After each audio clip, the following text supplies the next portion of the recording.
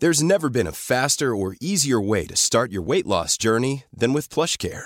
PlushCare accepts most insurance plans and gives you online access to board-certified physicians who can prescribe FDA-approved weight loss medications like Wegovy and Zepbound for those who qualify.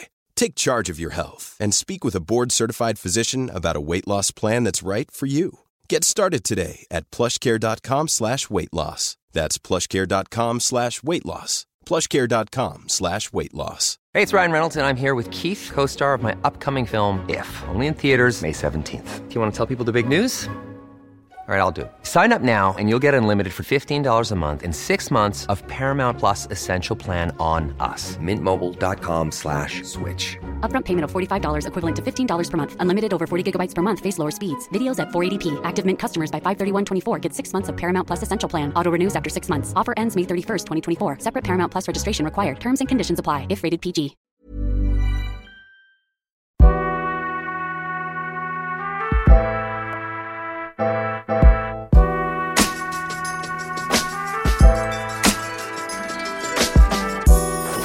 Dope Black Podcast. Welcome to another episode of the Dope Black Dads Podcast. I am your host, Lewis Howell, and today we are talking about a topic that is so pertinent, so important, and honestly, it's one that you want to make sure, even though you might put the podcast on whilst you're, doing some cooking, you're on a drive, you're taking a walk, you're on the way to work, I really want you to ensure that you take in what's going to be discussed in this episode, because this is super important. We're talking about mental health for Black fathers, mental health for young Black fathers, but to be honest with you, the kind of stuff we're going to explore is relevant to Black fathers, full stop. So I am joined by a phenomenal guest, and I cannot wait to get into this conversation with our guest. So let me just tell you who it is that I'm speaking to today, yeah? I am joined by Dr. Thijs Najdrich, who is an assistant professor and the graduate program director for the clinical mental health counseling program at Moyle University. He is a licensed mental health counselor, board certified counselor, and approved clinical supervisor. He obtained his PhD in counseling from Montclair State University, his master's in education and clinical mental health counseling from St. John State University, and his BA in psychology from the City University of New York, Queens College. Dr. Thijs, how are you doing today, my friend? I'm grateful to be here. Thank you, man. I appreciate it. We appreciate you for joining us. So let's get into this, because obviously we actually were having a conversation before we started recording about like how much of your bio do you really want me to get into? Do you get what I'm trying to say? Like, do you want me to keep it short? Do you want me to keep it long? So I think a natural place to start is for you to tell us maybe a bit about your journey. And when I talk about your journey, I'm sure this will span across the personal and professional in some way. But then I'm sure it will help us to understand like why it is you even chose to become a mental health counsellor and kind of go into this study on Black paternal mental health. Yeah, I'm happy to talk about that, and thank you. And, we were talking before, I try my best to be humble. I don't like to talk about myself too much, because at the end of the day, as I said to you before, I was like, my mom calls me Thijs, so I feel like that's good enough for most people. My journey as a counselor really started in my undergraduate study at Queens College in New York City. For folks who don't know, I'm based in the States. And I started studying a few different things. I started in education. I kind of, jumped around like a lot of folks did. And I landed on psychology eventually, just mostly through happenstance. And as I started to learn about psychology and counseling and that whole world, I reflected a lot on me. I was not a good student throughout high school and through grade school. I got into a lot of mess when I was young. For a lot of personal and also environmental reasons. So my pursuit to counseling was really almost a pursuit of trying to help my younger self. It started really with teens and thinking about young teens of color and young Black teens.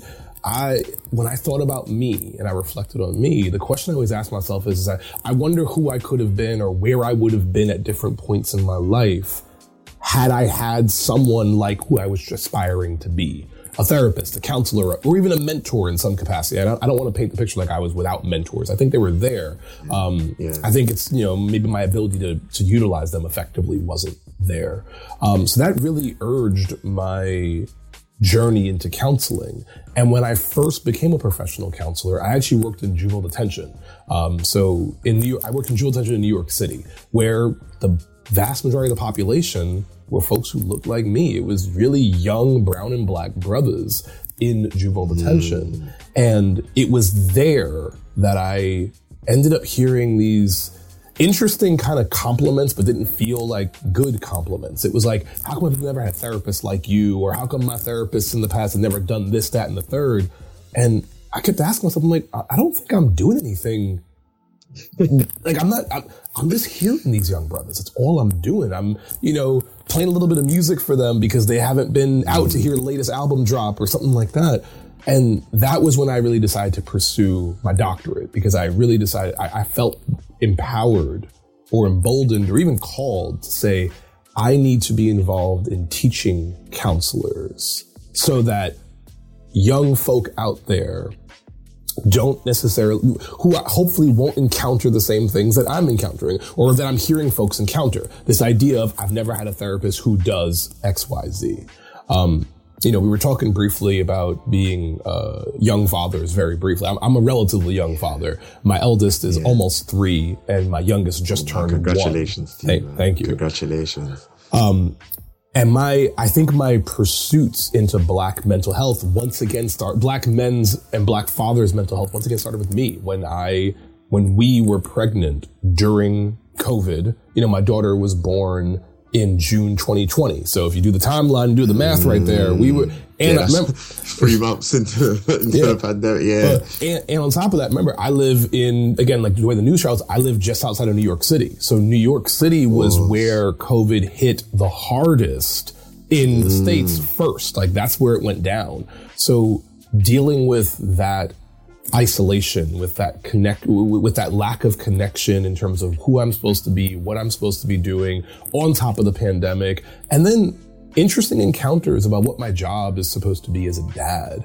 I started to notice these interesting things where me going to appointments or not being able to go to appointments affected me in a weird way. If I go, it almost seems like I get this like extra special treatment that's like, oh, the dad is here. Like that's a big thing when I'm just showing up. But then if I don't go, there was this guilt that hit me. Almost that I was supposed to be there, that I had to be there. What did it mean for me if I wasn't there? And I think that really just continued to manifest throughout my early fatherhood identity, that I kept asking myself, I said, I'm wondering what's going on with other brothers as they emerge as fathers. And I didn't find the answer for that in research. So me and my colleagues, including some of the folks we were talking about before we started, we wanted to figure that out. And that's what we're trying to do right now is how do we be the right kind of help for Black dads as they're trying to figure out what it means to be a dad and a Black dad. That is huge. That is huge. And I can really empathize because, I was saying to you, I'm a fairly new father, right? I've got a daughter that's 7 months old, and similarly, I was that same person. I have to be at every appointment. Like I refuse to miss an appointment. I refuse to not be there. And don't get me wrong, part of that is you want to ensure that you're present for the process and you want to be there to really be a support base for your partner. But I'll be real, if I'm being 100% honest, and I don't even know how well I've articulated this to my fiance, to be fair, but part of that was also because I just wanted to ensure that I could break what I felt was a stereotype. And I must admit, once my daughter was born, because we had her in a birthing center, so it's very midwife led, right? And it's a beautiful environment, beautiful space. And there was a midwife, Black woman, she was just phenomenal throughout the whole process. But she said to me straight, she was like, do you know why I keep coming and checking on you, even though I'm not technically your midwife? She's like, it's because I very rarely see Black couples in here like this. I don't see the dads around, like I just see the mothers. And don't get me wrong, they might be in a relationship and the dad might be, but the dads just don't stay. And so there was a part of me that was like, this is exactly why I was doing this. But anyway, on that note, it kind of makes me wonder then the role that stereotypes as an example, but I'm sure you can talk about other forms of social and societal dynamics, what kind of impact they have on Black men's mental health. So I know that, for example, we could comment on the role that stereotypes play, the role that trauma plays. But yeah, I'd love to hear more from your opinion. Like, how do some of these societal and social dynamics impact Black men's mental health, and especially Black fathers? Yeah. So first of all, congrats on 7 months in. Every day is a milestone. Every month is a milestone. Every year is a milestone. Sure. So congrats on being 7 months in. And what you just said about there was that dual dynamic that you had where it was, I want to be there. I feel compelled to be there because that's where I want to be. You also said that other piece, which is the piece that I don't think gets said out loud enough about Black dads, is I feel like I have to be there because, and the part that follows that is because if I'm not, what does it mean about me? What does it mean about Black men? That's the piece. And when you talk about stereotypes, that's what we're talking about is what, and the word I use often is narrative. So bear with me when I talk about narratives. I talk about the stories that we've been told, directly or indirectly. You've been told a story, and I'll branch this out a little bit. Black men have been told a story. And in some ways, all men, but I'm going to talk about Black men, have been told a story about what fathers are supposed to be and what Black fathers are supposed to be. And unfortunately, the story that I think doesn't get told enough or isn't reinforced enough is about the dope Black dad, about the dad who is there for everything, who's doing the things that you shared. The narrative that we hear all too much is about incarceration, about absent fathers, about all of those things. Those are the things that we hear very unfortunately throughout a lot of media and through a lot of literature. We don't highlight the dope Black dads. And the main, well, I'll say two ways. Number one, it's a problem that we hear this because it's wrong. There are a lot of dope Black dads out there doing the damn thing. The other piece is that we carry those narratives. My hunch here is that you're not even sure where exactly it got stuck in your mind that you have to counter the narrative because it was so ingrained in us, ingrained in you, that I have to make sure that I'm not this stereotype. And that weighs on us because I'll give the example I gave with my daughter being born June 2020 in New York. I literally wasn't allowed to attend certain appointments at times. And you're talking about this idea of, well, I have to be there because I want to counter that stereotype. I didn't have an option at certain points. In fact, there was a moment where we were concerned I wasn't going to be there for the delivery. Just because of COVID and because of hospital lockdowns and things like that. And similar to you, I don't think I shared with my wife how scared I was of the idea of not being there. I probably shared with her how scared I was and thought of being there for different reasons. I probably shared that part, but I don't think I shared with her how scared I was of the possibility of not being there. And it wasn't just me possibly missing something. It was also about what it means for me, for someone who looks like me, for a man, for a Black man to not be present for something. That would be reinforcing the stereotype that we don't show up, that we don't do these things. And that's just, the idea of reinforcing that just, I'm being a little hyperbolic when I say it, but it was killing me inside. And the research that I'm doing right now with my colleagues, we're hearing those exact same stories from men. This idea of what it means, the pressure attached to the stereotype. And you can branch this out to when kids get older. I have to make sure that I'm there for the parent-teacher conference. I have to make sure I'm there for the after-school thing. I have to make sure that I'm present for these things because the alternative would somehow mean that I'm reinforcing the stereotype, that people are going to see me as that stereotype. And I don't want to be seen as that stereotype. This is mad. This is the reason I say this is mad is because we're digging into some really serious stuff here. So I want to kind of, I'm going to go backwards ever so slightly because you mentioned earlier how your experience during your time of study not only compelled you to want to be able to engage with service users, effectively those who would benefit from counseling services, but actually you've taken it upon yourself to say, I need to help to, and this is how I'm describing it, I know you didn't word it like this, but I'm going to nurture a generation of up and coming counselors who also can go about being able to contribute to this space. So ideally, those that look like us, who can work with our community. I imagine that's kind of part of the work that you're doing as coordinator of clinical training at Balance Mental Health, right? Yes, 100%. Within Huntington. Yeah. Thanks for dropping that in there. Yes. Yeah. So no, definitely. But I think also on top of that, because obviously, as we both probably know, impact is always limited when it relies on our in-person engagement. So that's why I also commend you, because you was mentioning earlier that obviously you've written a chapter as part of the new book, Black Fathering and Mental Health, which Dr. Hannon, who's a good friend and colleague of yours, you said already, has of course edited. And that book, I mean, maybe you can tell us a bit more about it, but from what I understand, it's contributions from a range of different colleagues and professionals of yours who are offering unique perspectives on the needs, the challenges, and the victories of Black fathering in what we all know is an anti-Black world. So maybe you can give us a bit more context around that as well, and how that's helping to really break some of these barriers down. Yeah, I'm listen, always a big shout out to Michael Hannon, Dr. Hannon.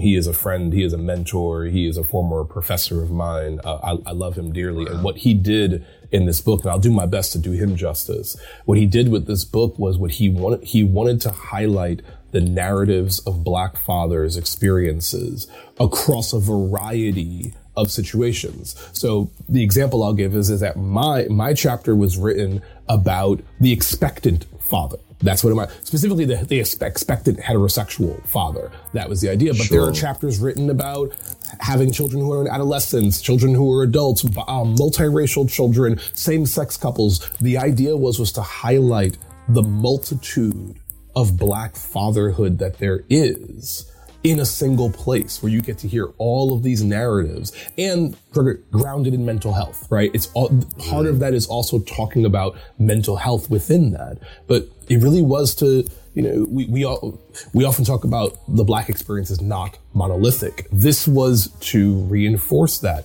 We're teasing apart the monolithic perspective of Black people and Black men, and showing that there are a variety of experiences for Black fathers throughout the spectrum that is fatherhood, the development of fatherhood identity and fatherhood experiences. And again, my chapter, I already shared, my daughter was born when she was born. It was written about my daughter in many ways. It was written about my experiences while my daughter was in utero. And very shortly thereafter, I actually added a little something afterwards about some of the things that I said about my daughter being born during the peak of the COVID pandemic in New York. But that's the essence of the book, and it's a beautiful book that I had the privilege of contributing to. Without a doubt. No, this is deep. And I wish we could have we're going to have to, I'm going to actually just say it now, so hopefully the editors hear this, but we need to clip that point you just said around, it's about being able to break down this monolithic idea of our experiences and being able to focus on the variety of experiences that we have as Black fathers, because effectively, and we go back to the idea of it being an anti-Black world. Oftentimes that is a fruit of a systemically racist system, is that quite often we are viewed as a monolith and our individual identities are not always acknowledged. So I really appreciate you breaking that down. So on that note then, how do mental health issues affect the journey of fatherhood? For Black men, I mean, I guess we've talked a little bit about as we approach fatherhood, but then I guess you also mentioned when you was referencing, parent-teacher conferences and things like that, once our children are here in the physical, in the real world. But, how do mental health issues affect the journey of fatherhood, and therefore also how children experience their fathers, right? Because a father who may have fluctuating and or differing levels of mental health is going to have an impact on the way in which he fathers his children, isn't it? Yeah. Speaking about mental health in general, when we think about mental health and the way in which it affects us, it's going to affect the way that we show up in our worlds. And this is consistent for people. This is just as consistent as it is for fathers and Black fathers. If we are struggling with sadness and depression, it's going to impact our ability to show up the way we want to show up.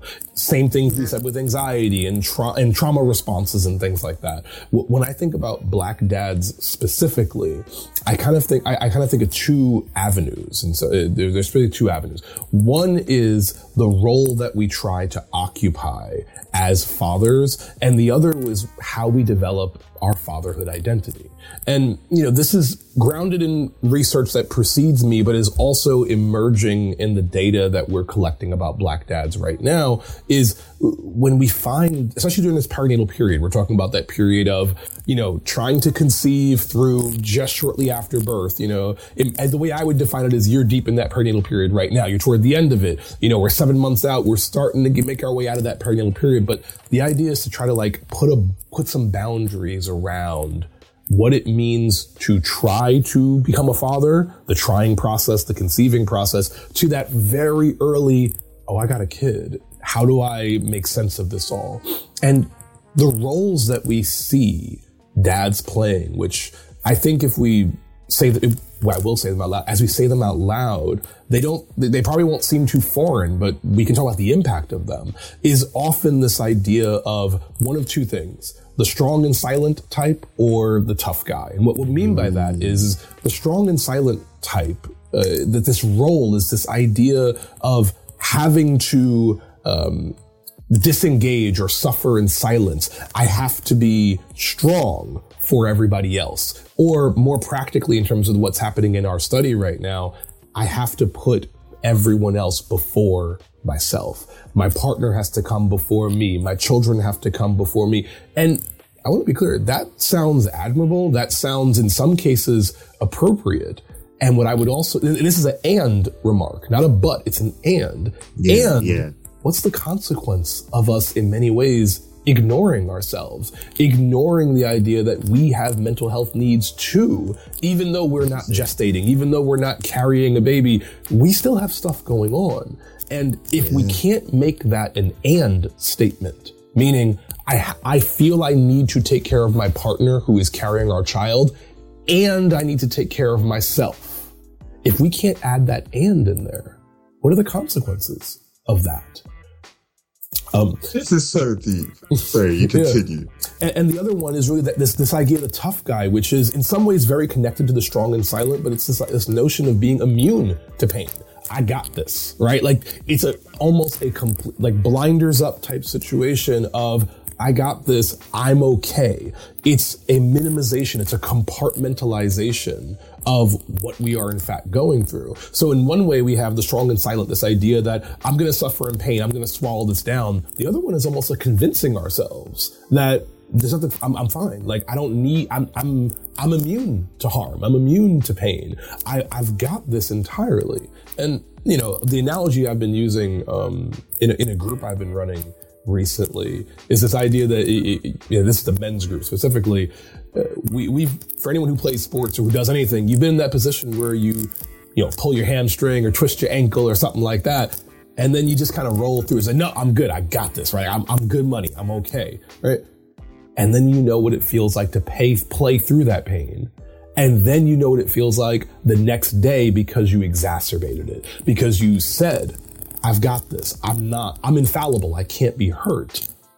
And then what happens is when we actually slow down and actually feel it, right? Because we might not even really feel the extent of it in the moment. Bringing it back to pregnancy or fatherhood, we might not feel the extent of what it means to compartmentalize our own physical and mental health throughout those 9-10 months of pregnancy. And then when a moment slows down, when we, going back to the sports metaphor, when we lay down and finally start breathing and our adrenaline dies down, when the moment slows down and we get a good night of sleep and, let's say we're 5-6 months in and we're finally getting I'm breathing and people are sleeping at night and we're not waking up and we're not doing, it's all of a sudden, I've been ignoring this thing. I've pretended that I've been immune to this thing for a year and a half now.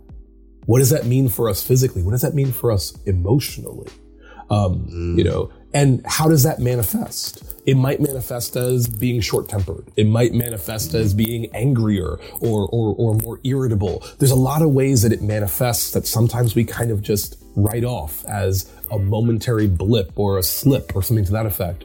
But it might be a symptom of us really just not attending to ourselves in an effective way, ignoring that we have needs too, on top of the needs that we feel that we must attend to. I want to emphasize it. It's not a but, it's an and. Yes, we're going to show up for our partners, and we're going to show up for work, and we're going to show up for our kids, and we need to show up for ourselves. And that last and is the one that I think sometimes we forget because we've been told not to. You know, you asked before about stereotypes. Stereotypes of men typically don't include counseling, don't include emotional expression, don't include things like sharing our feelings. Those stereotypes, those precede us. They've been around way longer than the two of us have been around. Those stereotypes persist. We have words that we call men who are emotional and cry in public. We have words for those men, and they're never good words. They're usually, no, I say never words. They're usually not good words. They're usually pejoratives. That we carry that with us every step of the way. And as we feel that our responsibilities go up, sometimes the urge to combat those stereotypes, minimize those, or in some ways we internalize those stereotypes and say, well, that's not what I'm going to do in this moment. And all I would say is, I think that probably has a cost. And I'm not saying that men are, you know, what I'm not trying to say here is that men are falling apart. I'm not trying to say that. I'm saying there is a cost. And for some men, it's a really big cost. And for others, it's a little bit smaller, but it's still a burden that we're carrying. It's still a weight in that backpack that you're carrying that we sometimes don't acknowledge or don't recognize. And imagine walking around with a backpack and not acknowledging that you've got weights in that bag. Do you know what I mean? And I think the more we start to acknowledge and then address those different dynamics that may be affecting our mental health, and going back to it, you know, like effectively when we use that term mental health, I know this could sound patronizing to some of the listeners, but mental health is not an... Hey, I'm Ryan Reynolds. At Mint Mobile, we like to do the opposite of what Big Wireless does. They charge you a lot. We charge you a little. So naturally, when they announced they'd be raising their prices due to inflation, we decided to deflate our prices due to not hating you. That's right. We're cutting the price of Mint Unlimited from $30 a month to just $15 a month. Give it a try at mintmobile.com/switch. $45 up front for 3 months plus taxes and fees. Promo rate for new customers for limited time. Unlimited more than 40 gigabytes per month. Slows full terms at mintmobile.com. Hey, it's Ryan Reynolds, and I'm here with Keith, co-star of my upcoming film, If, only in theaters May 17th. Do you want to tell people the big news? All right, I'll do it. Sign up now and you'll get unlimited for $15 a month and 6 months of Paramount Plus Essential Plan on us. mintmobile.com/switch. Upfront payment of $45 equivalent to $15 per month. Unlimited over 40 gigabytes per month. Face lower speeds. Videos at 480p. Active Mint customers by 531.24 get 6 months of Paramount Plus Essential Plan. Auto renews after 6 months. Offer ends May 31st, 2024. Separate Paramount Plus registration required. Terms and conditions apply if rated PG. There's never been a faster or easier way to start your weight loss journey than with PlushCare. PlushCare accepts most insurance plans and gives you online access to board-certified physicians who can prescribe FDA-approved weight loss medications like Wegovy and Zepbound for those who qualify. Take charge of your health and speak with a board-certified physician about a weight loss plan that's right for you. Get started today at plushcare.com/weight-loss. That's plushcare.com/weight-loss. plushcare.com/weight-loss. Negative term. Mental health is a descriptor. It's a descriptor of the fact that we can have really positive mental health and be in a really good place, and we can sometimes have mental health that isn't going so well. And it's about what do we do to, you know, put ourselves as often as we feel we can in a position where our mental health is in a good state. But that acknowledging and addressing is a great way to be able to say, oh, look, I've got some weights in my backpack. Yeah. Let me see if I can take one of these out. Let me see if I can put it somewhere else. Do you know what I mean? That's why I love the metaphor of the backpack. I use that metaphor with my students and with my clients and with my trainees. Is the metaphor of the backpack is how much are we carrying? You know, from the outside, that backpack just looks like a backpack. It can have some papers in it. It can have some boulders in it. And you kind of wouldn't really know. Only the person carrying it knows. So how can we reduce the weight of this backpack? And I'll briefly say, you talk about mental health, right? I appreciate your use of mental health being positive, negative, and everything in between. And I'll even add mental health and wellness is a broader picture of it. Is just because we're not suffering doesn't mean we can't be doing better. Right? So like the idea is that maybe I'm not suffering. Maybe I'm still able to do everything that I need to do.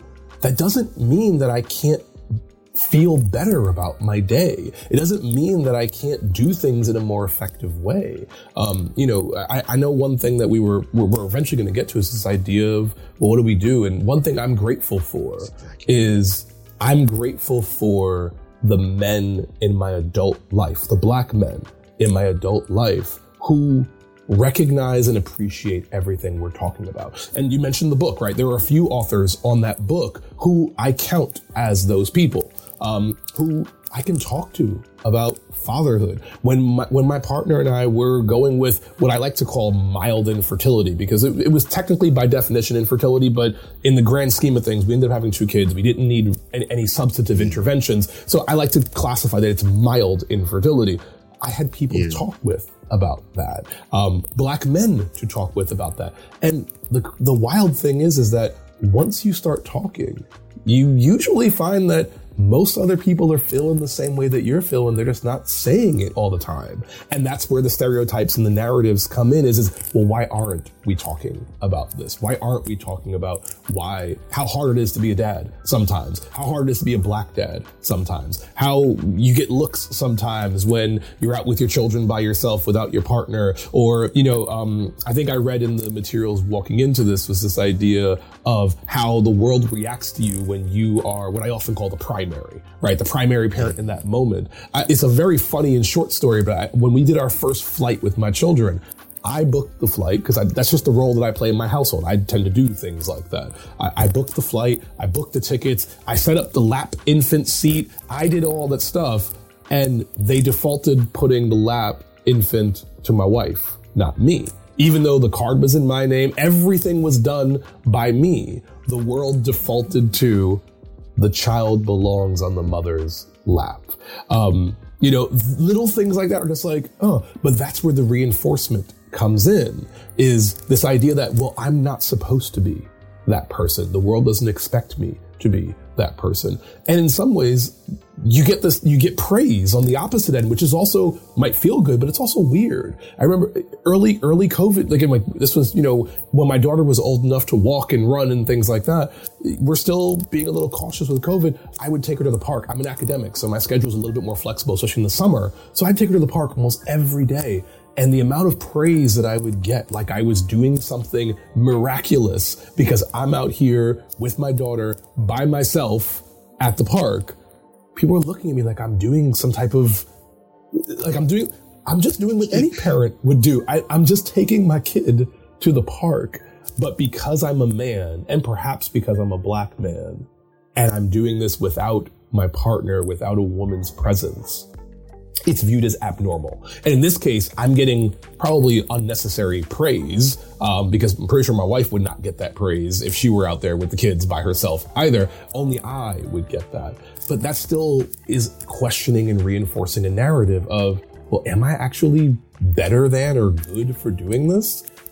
I don't think so. I think I'm just doing what a parent would do. But being able to process those things with other men, with other Black men who are at various stages in their own fatherhood has been profound for me. I'm tempted to say it's been everything for me to be able to have those conversations that I think some people have a hard time having. Do you know what? You saying this has reinforced for me the gratitude I have as well for the Black men that I have in my life who I can also talk to these things about, and who, some of them are fathers, some of them are not even fathers yet, but they have, without me even asking, have almost taken it upon themselves to check in with me. Some of them, it's a quick message, how's your mental health, bro? Some of them it's like, yeah, so tell me about the fatherhood experience. Tell me about like where you're at and be real with me, bro. And obviously I've come to realize the importance of being expansive. So I am often like, these are the things that I'm loving, these are the things that I'm still finding challenging, whether it be even down to things like, getting the balance of continuing to do all of the things that I do professionally, but at the same time wanting to prioritize family time. And then maybe if, for example, our household routine doesn't go in the way that I normally like, so I can prioritize quality time with my partner whilst also being able to stay on top of work. And it's good because I've got spaces to be able to develop so many different perspectives around these different things because we've got spaces to talk. So that's huge. Now, you mentioned wanting to move into some solutions, and I definitely do. And I think the fact you use the word grateful multiple times makes me wonder the role gratitude plays. So I'm going to kick that off as a potential solution. You can probably expand on it or share some others as well. But the reason I'm bringing it up is because this week alone, I realized that I was going into the week in a bit of a weird headspace. I was kind of like, I don't know, man. I just felt like there was a lot happening. And as I said, it was kind of like, okay, all of this, a lot happening isn't really necessarily to do with me and my partner. I think there was a bit of it that was triggered by on Sunday. So one of my friend's birthday was on Monday. So he arranged for me and a few of us guy friends to go out and do some activities as part of his birthday celebration. So we went to like this virtual reality game thing. Then we just ended up like, someone was like, let's just go arcade. And we ended up going to an arcade, and like, it was like being like big kids again. I was like, right, we haven't been to an arcade in how many years? Do you know what I'm trying to say? So we was doing that, and then I came home, and I remember like I came in and I was like playing around a little bit with my daughter, and then I must have just like flicked on a film quickly for myself to sit down and watch whilst I was eating.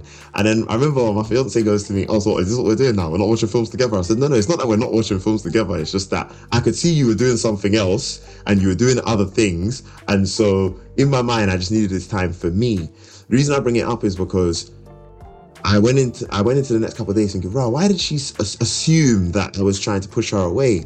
And then I said, but Lewis, this is not a time for you to be questioning why she thinks she might have pushed you away. This is a time for you, whilst you're out right now, you're going to write her a text and you're going to tell her about all the things you're grateful for, about how much she has been doing, not only as a mother, but how grateful you are for the partnership, the union, all of that. And that was like a moment for me to realize, go back to gratitude and think about, and it put me immediately into such a better spirit, such a better headspace, all of that. Now, I know toxic positivity is a real thing, but I'm sure gratitude must be part of some of our solutions for bettering our mental health. Do you know what I mean? In some ways, I'm actually, thank you for the story. And in some ways, I'm gonna, while I hear the gratitude, I'm also gonna put an emphasis on communication.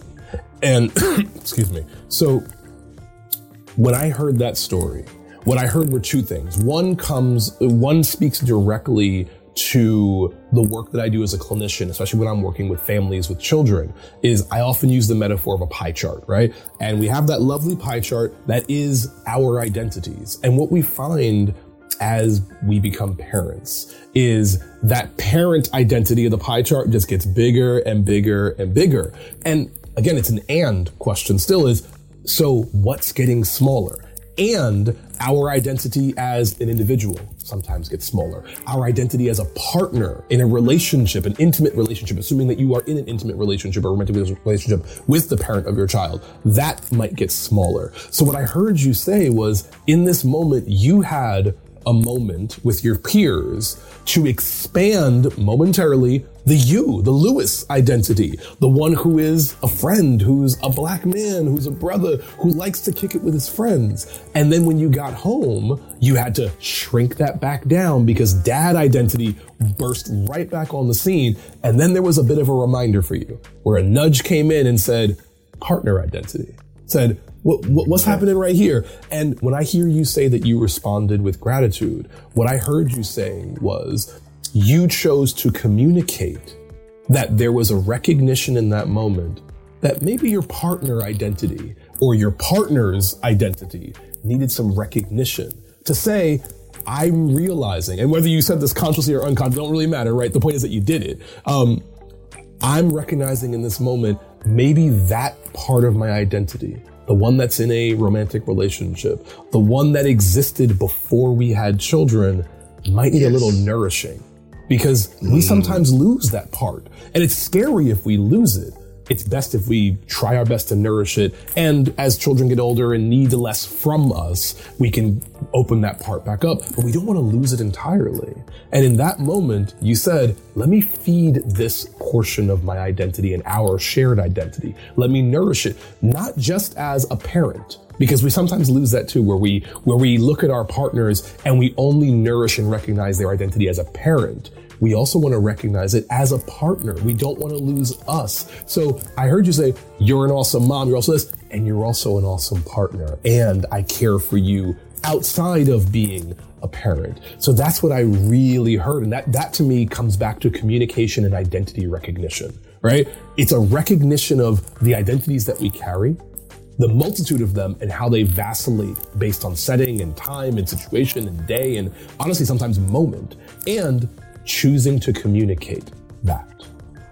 Wow, that is huge. I mean, I want to hear from you on some other solutions around how we can better our mental health. And I imagine what you're going to suggest is consistent across people, full stop. But of course, we're going to focus in where we can on Black fathers. But I just want to pick up on that pie chart concept because that's blowing my mind. And the reason I say that is because how I have often communicated up to this point to my partner is that right now there are 4 entities within our life.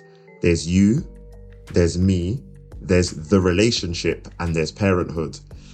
You have a need to nourish yourself. I will support the nourishment of you, but there's only so much I can do because you are still you. I have a need to nourish myself, and I always talk about often in that bucket kind of thing, the passions I have, what I believe my purpose is in the world. I appreciate your contributions and your support, but that's very much something that I need to fulfill, which is why I often say to her, a big part of how I maintain positive mental health is actually being able to do the Lewis stuff. So me being able to, I love working from home so that I'm around you lot, but actually I do need at least a day when I just go into the office so I'm not around you lot, so I can really just be in deep work mode, because I love my partner to bits, but she's one of those people, if I'm not in a meeting, as far as she's concerned, I'm available. It's like, no, I actually have work to do, so I'm not actually available. Yeah, so babe, now that you're off the meeting, let me just talk to you about, it's like, no, but my brain was in a deep thought process. So anyway, there's the Lewis part that needs nourishing, which I have to take care of in many ways. Then there's the relationship, which is are we going to carve out those evenings for quality time? Are we going to do those things? Am I going to take that day off and go and do things with the family? Are we going to go and see families together? Then there's parenting, which is us ensuring that we can go about nurturing a beautiful family. And each of those requires their own separate effort, energy, resources, all of that. And so that's, for me, how I try and describe it. But the pie chart's deep because it makes you go, they're not 4 separate entities. They're a pie chart. It's the percentages you give it. I'm like, yo, this is nuts. Yeah. And as you attend to one, you're taking up more space in the pie chart. So when you're out with your friends attending to Lewis, you're not really attending to the other parts of it. You're not attending to your partner. You're not. And that's why I like the pie chart, because we're showing that as one expands, another one tends to contract. And recognition of that is important. Asking yourself, which am I attending to the most these days? Which do I want to be attending to the most these days? And if I'm not attending to the one that I want to, well, what's stopping me from doing that? What's getting in the way? So example, like I'm thinking about couples that I work with, right? Historically and right now, is we want to be spending more time together, right? So, but if we look at our pie chart, our relationship is a sliver right now. Okay, well, what's getting in the way of making that sliver bigger? And those are all real things. I don't want to minimize it, right? Parenthood, work, all of these things are real. And if we want to be doing that, the question is, how can we maximize it? And the goal isn't necessarily to say, well, now instead of it being 5% of our time, it's going to be 40% permanently. I don't think that's a realistic goal with obligations in life, depending on how your life works out. Maybe the goal is, well, maybe tonight we'll bump that up to 30%. And we'll let it rock like that. Or maybe once a month, we'll make sure we'll do this. Or maybe we'll try to just consistently go from 5% to 8% or 10% through affirmations and through touch and through just little ways to acknowledge that I see you, I care about you, things like that. That's why I like the metaphor of the pie chart, because it shows that it's live and that as you adjust in one way, there are, and I keep leaning on the and, as I do this, and something else will happen. And talking about mental, the process of this was mental health in terms of what we can do. I think one, a recognition of our identities and the way that we manifest and how we put effort toward them is a really important thing. Because when we realize, as you did, like I'm realizing, you're realizing, Lewis is realizing that if I don't attend to Lewis, if I keep that piece of my pie too small, it's going to reverberate and actively impact the others. So I need to make time to open that pie chart up. Otherwise, I'm not going to be the person I want to be over there. Recognition of that, action of that, attending to these parts of ourselves. I would also add specifically for Black men, specifically recognizing the role and the impact of stereotypes and narratives. We carry these with us. And again, an acknowledgement of, I'm feeling really pressured right now to make sure that I show up for absolutely everything because I do not want to be viewed as the absentee father, the absentee Black dad. We have to start by recognizing that that's what's driving us. Sometimes we don't know what drives us. And if we don't know what drives us, we can't do anything about it. We can't talk to our friends about it. We can't go seek mental health services to process what that is. So if we don't take the stop to recognize when we're rushing through traffic and trying to get to a thing that was realistically not in our schedule, but we're making it into our schedule. Well, hold up. Why am I bugging out right now? It's interesting. It's driving it. Yeah. I'm reflecting on a client right now. A client shared with us, Black man with his daughter, and he was trying to get his daughter to the park. And it's an example, but it's not a direct example. And he remembers he's trying to get his daughter to the park, and his daughter's just doing kid stuff, like just I'm over here, I'm over there. And he's finding he's getting frustrated. He's like, yo, we need to get to the park. Like, what's happening? And then he thankfully stopped and said, hold on, do we need to get to the park? What is my rush to get to the, and that's an example of why am I bugging out right now? Why am I tripping right now? And sometimes it's connected to the stories that we've been told or that we tell ourselves about who we're supposed to be. And if we can't recognize that those stories exist in us, we can't share them with friends. We can't share them with therapists. We can't internally process them ourselves. We can't talk with them about our partner. So we have to recognize that. One other thing I would add is just a recognition of the way that masculinity shows up in our world. I want to be very clear. I don't think masculinity is inherently bad or good necessarily. I think masculinity serves us different ways for different people. Sometimes ideas about masculinity, being tough, being stoic, they might not serve us. Sometimes they do, and I want to be very clear about that. Stoicism can be a very good trait to have. It's attached to masculinity. It's not exclusively to men, to be clear. But stoicism and silence and those can be useful traits. Is it serving me as it relates to my mental health? And if it isn't, what can I do about that? We don't want these traits that are typically tied to masculinity to dominate us. We want us to be our authentic selves and also have the capacity to reflect and ask ourselves, how is this thing, this trait, this characteristic of mine serving me? Because if I carry the idea that men don't go to therapy, men don't express emotions, well, maybe that's useful in a context. Maybe, in fact, it was useful for you at a time. Is it serving you well now? That's the question that we want to ask is, how is it serving you today in this context? Because we have to recognize what served us before becoming parents might not serve us well at all after becoming parents. So we have to question, who is it that I want to be today, not necessarily who I've always been. And by asking ourselves those questions, we're going to help to develop almost an internal philosophy, but it's effectively an internal drive, a belief system, etc. That means we'll then start to embed habits that allow us to show up in that way. And that's why I love the fact that you're using the phrase show up, because the questions we ask ourselves, for ages, I remember hearing somewhere that the questions we ask ourselves helps to determine the way our brain works. And I couldn't remember what it was called. And then the other day I was like, I've had enough of this. I'm going to Google it because I know that there is a term for this. And I remembered it was called instinctive elaboration. And that's exactly what it is. The more that we ask ourselves questions, it effectively helps us through, I'm guessing it, part of it is even neuroplasticity, helps us to then start to develop a way of seeing the world and then embed habits and activities and behaviors that align with how we want to show up. So this is massive. So, I mean, Dr. Tysa, honestly, this has been phenomenal. I mean, just to finish up, are there any resources you'd point people towards? We mentioned the book earlier, but are there any others that you'd point people towards? Yeah, I mean, I always urge people to look to their communities, look to their partners, look to their loved ones. I'm a therapist, so I'm always going to be a proponent of therapy. And if you want or need therapy, and again, please know I'm in the States, so much of my resources are for folks in the States, but we have services. We have therapy for Black men. We have melanin and mental health. You can use a website like Psychology Today to find therapists that are right for you. We have services like Black Therapists Rock. These are websites and services designed for Black folk looking for mental health services. I'm a huge proponent of groups.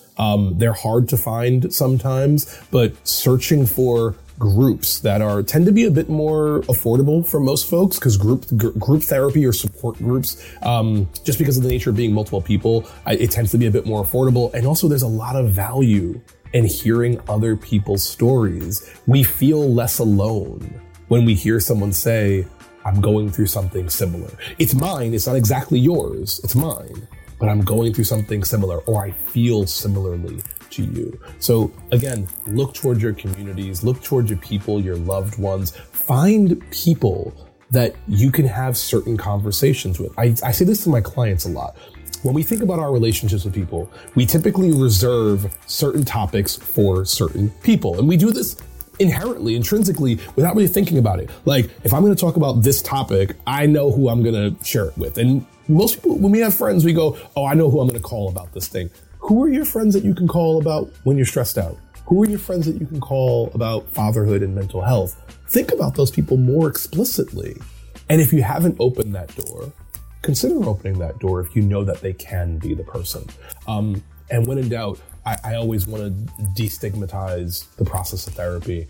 It is not just for those who are suffering. It can be wellness focused. It's often wellness. I mean, I say often. It's frequently wellness focused. You do not have to be on the literal edge or the metaphorical edge to be looking for a counselor. There is wellness work to be done. And I'm going to circle back because you repeated it. When I said it, this idea of showing up is the goal is to support you showing up in the way that you want to in your life. And sometimes we just don't know what's in the way. Sometimes we don't know what's blocking us. The stress of work might be blocking us from showing up for our partner. The stress of figuring out what it means to be a dad might inhibit us from showing up in our work. We don't know. We don't often know, or sometimes don't know, what's inhibiting us from showing us where we want to. And that's where something like a therapist can be really useful. So I'm a proponent of mental health. I'm always going to say mental health services. I don't say it as a last resort. I usually put it in like our first list of things because I don't want it to be viewed as a last resort. I do think it's a primary. I doubt it's a primary, and I would advocate for everything you said, and we definitely have our alternatives in the UK. So there are definitely multiple services that focus specifically now on you being able to find therapists who are of the same community as you, who have liking. So, I mean, obviously Dr. Tyus referenced many things over in the States, but we have many things of a similar nature here in the UK. So please take advantage of those. I don't think there's anything else left to be said. I can only thank you so much. Genuinely, as we were speaking, I was like, there's so many things I want to say, but I'm like, I don't know if we can go to an hour and a half today because Dr. Tyus' time is valuable. And so let's not do that. Do you know what I mean? But I want to thank you from the bottom of my heart and on behalf of the Dope Black Dads community, the Dope Black community more broadly, because this has been such an enriching conversation. It's been deeply exploratory, but it's been so real and so practical at the same time. And I think what's beautiful about it is the anecdotes you shared, the stories you shared, the way you've even analyzed my stories. I think it would genuinely allow people to go, oh my gosh, yeah, this is something that I can now consider. This is something that I can now do. This is something that I can go about reflecting on. So yeah, thank you so much, Dr. Tyus. Really, really appreciate your time and really appreciate your contributions, genuinely. I thank you. I'm grateful to be here. I'm humbled to be here. You all are doing good work from the Instagram page and beyond. You all are doing some dope stuff. So I'm grateful to be here, truly. I appreciate it. Thank you so much, man. This has been another episode of the Dope Black Dads podcast. I'm Lewis Howell. I was joined by our amazing guest, Dr. Tice Nadrich, and we will see you on another episode.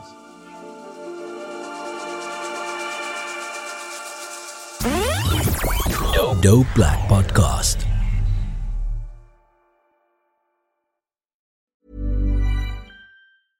Imagine the softest sheets you've ever felt. Now imagine them getting even softer over time. That's what you'll feel with Boll & Branch's organic cotton sheets. In a recent customer survey, 96% replied that Boll & Branch sheets get softer with every wash. Start getting your best night's sleep in these sheets that get softer and softer for years to come. Try their sheets with a 30-night guarantee. Plus, get 15% off your first order at bollandbranch.com. Code BUTTERY. Exclusions apply. See site for details.